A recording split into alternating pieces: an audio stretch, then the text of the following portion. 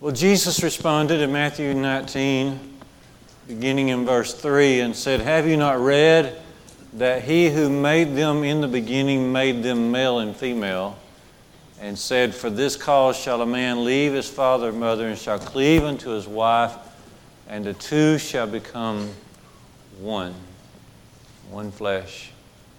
We're going to talk about that a little bit this evening, two become one. We're going to focus on godly couples. We're going to get right down to the nitty-gritty. We're going to bypass. We're going to assume that those of us gathered here this evening understand the structure of marriage, God's design for marriage between a male and female for life, and all that goes with that. We're going to get right down into the nitty-gritty, two becoming one. We're going to borrow some ideas from last week to help us in this discussion of godly couples. Do you remember last Sunday we talked about sowing and reaping? Sowing and reaping. You might recall Proverbs 22 and verse 8. He that sows injustice will reap calamity. Now I want you to work with me tonight and let these verses be read in light of the marriage relationship. So read it again. He that sows injustice shall reap calamity. Okay. And be turning again with me to the book of Hosea. But as you turn there, also remember Galatians 6, 7 and 8, where Paul said, God is not mocked, be not deceived, God is not mocked. For whatsoever a man sows, that shall he also reap.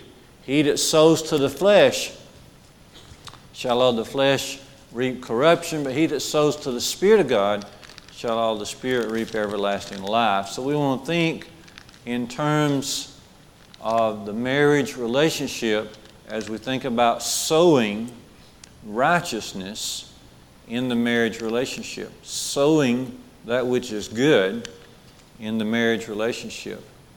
So Hosea chapter 10, verse 12.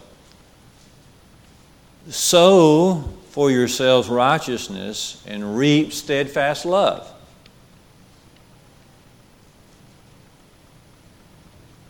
And then verse 13. You have plowed iniquity, and you have reaped injustice, and you have eaten the fruit of lies. So really, when we think about marriages, when we think about godly couples, these do not happen by accident. It doesn't just happen. It depends on what is being sown in marriage. We reap what we sow in marriage, as in all of life. When we were younger and we were playing Little League Baseball, they had this very simple contraption. It's called now, I think it's called a fielding trainer. But it's just a netting that was put up between some bars, and you could throw the baseball to the netting and it would throw it back to you. And the way you threw it to the netting depended on where the ball went. If you threw it hard, then it would come back hard. If you threw it even harder and at certain spots, then it would cause the ball to really escalate and fly over your head. If you threw it sideways, or if you threw it toward the side of the netting, then it would go crooked. So in a similar way, when we think about relationships, what we sow is what we reap. Okay. So I want us to think in sowing and reaping in terms of two becoming one, or in terms of godly couples. Okay. First of all, we must sow personal responsibility. We must sow in the marriage relationship, we must sow personal responsibility. We understand, you know that we own our own behavior. Our behavior, our personal behavior is ours. It's our responsibility. Okay. We have added to the quality of our life, we've added such qualities as self-control. self-control. We understand the importance of personal responsibility. We know about Galatians 6 verse 5 that says, every man shall bear his own burden. Okay. That teaches personal responsibility. Okay. We understand that Christians do not become people who blame others. That's not Christian living. We do not blame others for conditions. Okay. We look to ourselves. As Paul says in 2 Corinthians 13 and verse 5, we examine ourselves whether we are in the faith or not. We remember that the key to the prodigal son coming home, Luke 15:17, was that he came to himself. And when he came to himself, he said to himself, how many of my father's hired servants back home have bread enough and to spare? And so we need to sow in the marriage relationship personal responsibility. We know we own our own behavior. Okay. In this regard, we also know that change, real change, begins with personal change. We understand the importance of looking deeply into our own hearts, examining ourselves. Paul says in 1 Thessalonians 5:21 and 22, that we are to prove all things and hold fast that which is good. We are to put even our own selves under the microscope and look to ourselves. Real change. If we want to create a different environment in the home or anywhere, then it begins with personal change. So we've got to sow some personal responsibility. You see, godly couples do not point fingers. Godly couples, they do not secretly think, well, if she was only this way, or if she was only doing this, or if he was only this way, or if he would only do this. They don't think, godly couples don't think in those terms. They don't think secretly, well, I wish he was more like so-and-so, or I wish she was more like this other lady I know. No, they consider themselves. They consider their own behavior, and they work and they serve to be the best spouse they can be. And that's what we mean by sowing personal responsibility. In the second place, in the two becoming one ideal, in the marriage relationship, godly couples, they sow kindness. They sow a lot of kindness. And you can imagine this, how badly needed this is. But they sow a lot of kindness in the home. Godly couples are not confused about what kindness is. Okay? We read about kindness. We're well instructed about kindness. 1 Corinthians 13 talks about love, and one of the first things it says about love in 1 Corinthians 13 and verse 4 is that love is patient and love is kind. Okay? We know that when we read the fruit of the Spirit, Galatians 5:22 and 23, that we read about kindness. Kindness, love, joy, peace, patience, kindness, goodness, faithfulness, gentleness, and self-control. Kindness carries with it the ideal of being honest, the ideal of being friendly, the ideal of being good, the ideal of being generous, the ideal of being merciful, compassionate, helpful, and so many other things. Kindness is the opposite of being brutal, being harsh, being hurtful, being rude. Okay. So godly couples are not confused about what kindness is.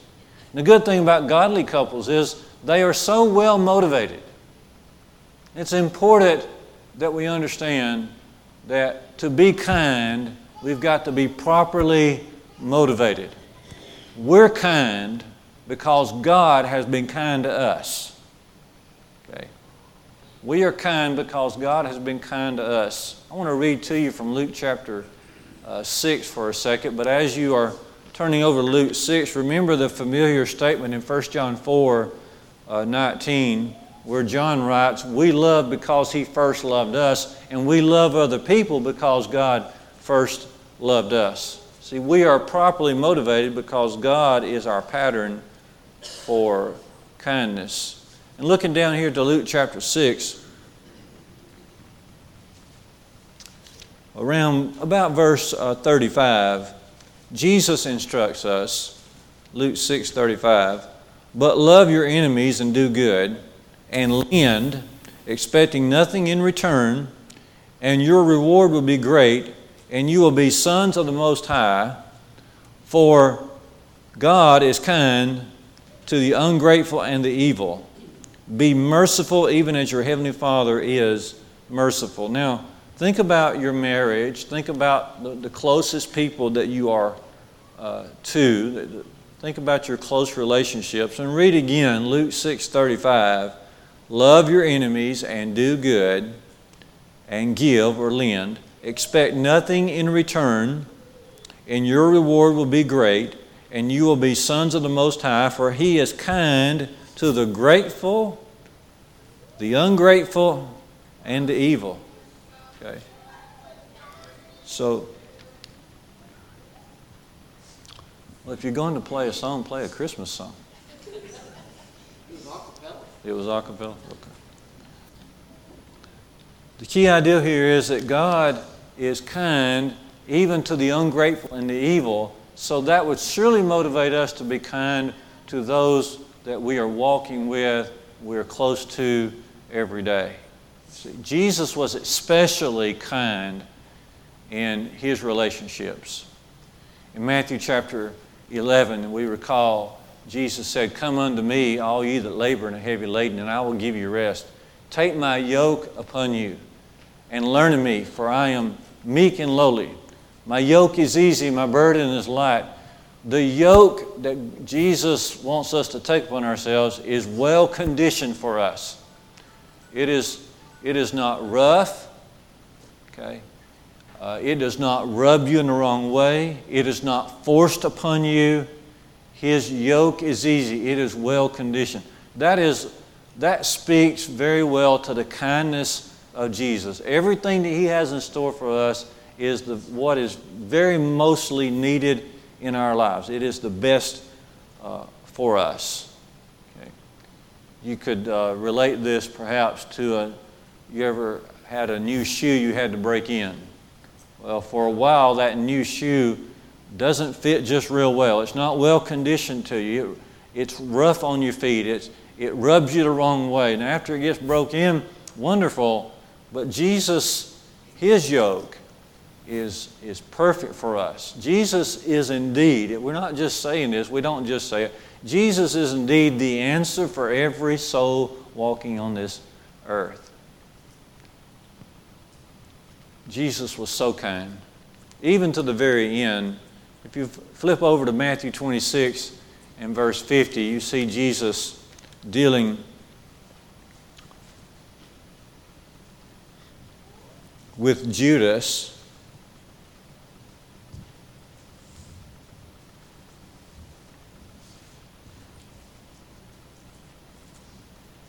Verse 49 of Matthew 26, Judas came up to Jesus at once and said, "Greetings, Rabbi."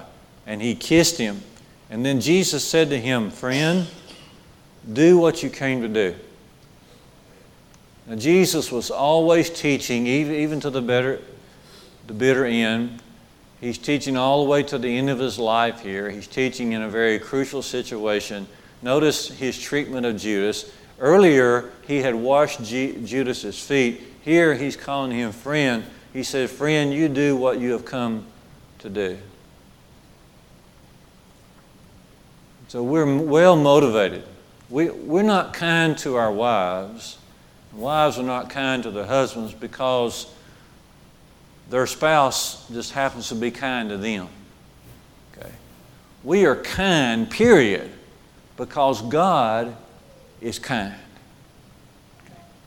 We're kind even when others are not grateful, even when others have ill treatment toward us. We are kind. We are loving. We are friendly, okay, because God is kind. We need to sow some kindness. Now, godly couples not only know what kindness is and not only well motivated toward kindness, but also godly couples know how to apply it to their lives. They are not brutal with their tongues. Far from being brutal, they're kind. They're kind. A lot of folks end up using their tongues as a weapon or as a hatchet, cutting deep into the souls of their husband or their wife. But may it not be so. May it not be so. Godly couples refrain from doing this. They know that, as James instructs us in James 3, he says the tongue can be an unruly evil, full of deadly poison. It can be like a wildfire if we're not very, very careful. We are reminded of Proverbs 31, and speaking of the virtuous woman in Proverbs 31, and we recall verses 10 through 12.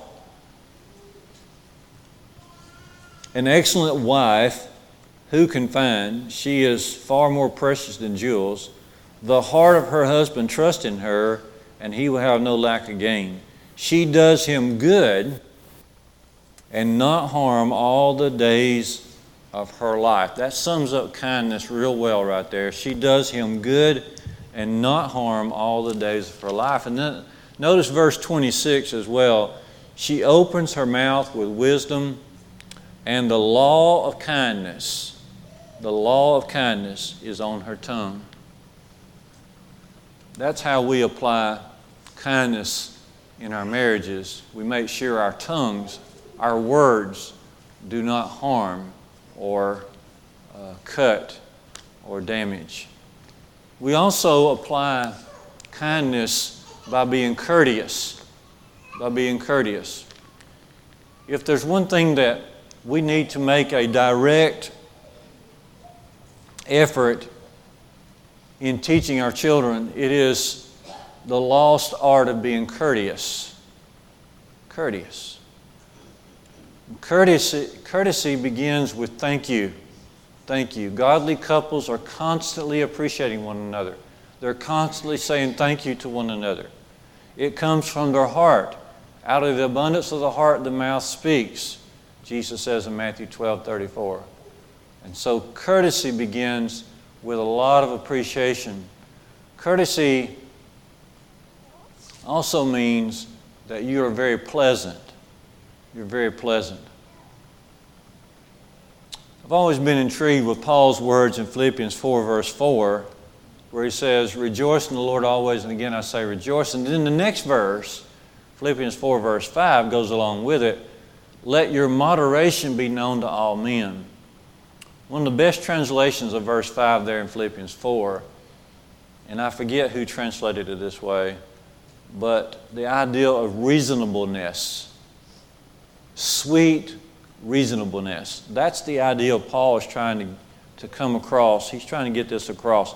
Rejoice in the Lord always, and again I say rejoice, and let your sweet reasonableness be known to all men, especially those you're living with in the house, we would say.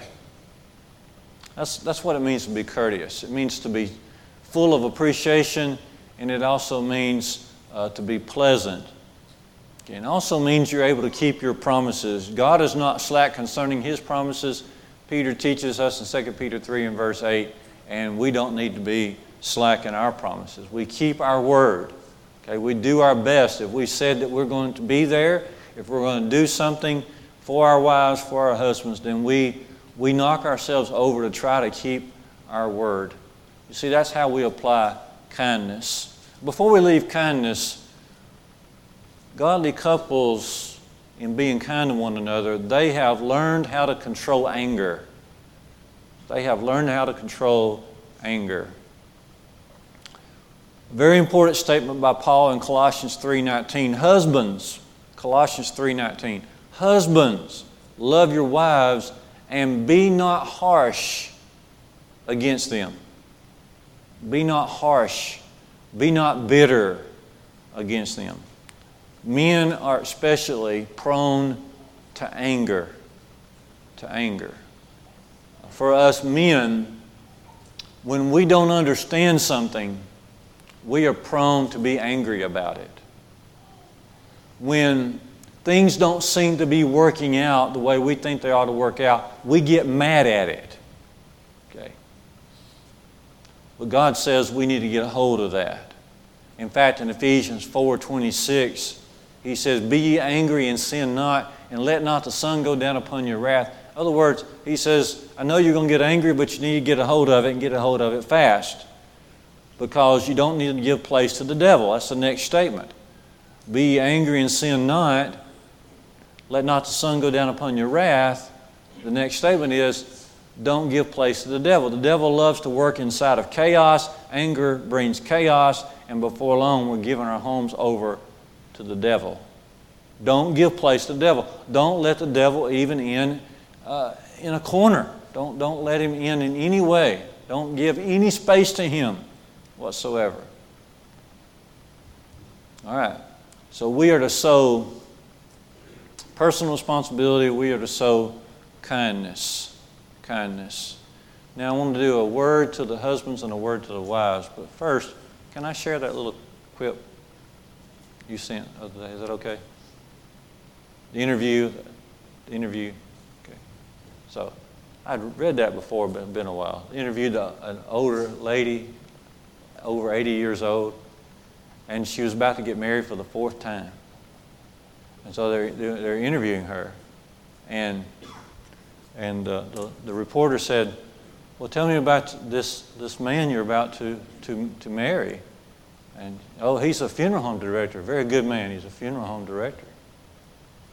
And they said, they asked the lady, they said, "This is your 4th marriage?" And she says, "My 4th marriage." And the reporter said, "Well, tell us about your other marriages." She said, "Okay, when I was in my 20s, I married a banker, and he got sick and passed on, and so, but then later in life, I married, of all things, a man who was in the circus, and he was a ringmaster in the circus, and he had an accident at work, and he died."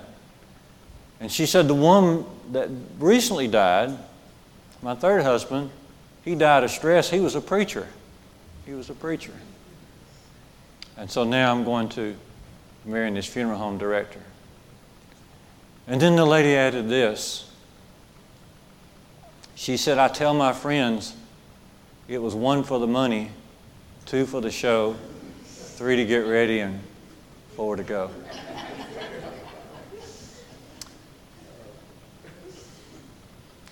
Before we finish out this evening, a word to husbands. A word to husbands. Husbands, to our wives, we need to reassure them. We need to reassure them. You see, we husbands, we ask, what am I to do with all these quirky behaviors of my wife? What are we to do with my wife's behaviors? What are we to do with all her words? What are we to do with all her worries and her concerns? What are we to do with her dozens and dozens and dozens of questions? What are we to do with this? Okay. Does your wife do that? Does she have a lot of questions? Questions that have nothing to do with the present world or that which is to come. Okay. Nothing to do. What are we to do with this? Okay. And here's the answer. Every day, guys, through our words and our actions, all she wants to know is that if we had to do it all over again, we would choose her again. That's all they want to know. That's all they want to know. Borrowing words from Jesus as he taught to the church at Ephesus in Revelation 2, he says, "Here's your problem. You have left your first love. Remember where you fell and repent and do the first works." Jesus is actually borrowing there some marriage counseling concepts, okay, to talk to the problems that were existent at Ephesus. But let's not forget this, guys. All she wants to know is that you would choose her again. Save your money on the marriage retreat. Save your money on the marriage seminars, okay? That's what she wants to know. She wants to be reassured. And then we need to not only reassure her, but we need to understand her. Understand her. 1 Peter 3, verse 7, husbands, dwell with your wives according to knowledge, dwell with them in an understanding way. We need to understand her. Yes, we need to understand her likes and dislikes, but that's no problem. She's going to tell you all that. She'll tell you all her likes and her dislikes. She'll probably tell you all of that before you ever, get married. That's no problem. But it's those other things. It's the things that are not seen, the things that are not spoken, the unseen, the unspoken things. Those are the harder things. But we still must provide for her. It comes down to this, guys. There are three components of marriage. There's the physical, there's the spiritual, and there's the emotional. Now, the physical usually for most of us is no problem because physical needs are immediate and they're pressing, they're daily, and two can get together and take care usually of the physical needs. But because the physical needs are pressing and they're daily and they're immediate, the emotional and spiritual needs are oftentimes put on the back burner.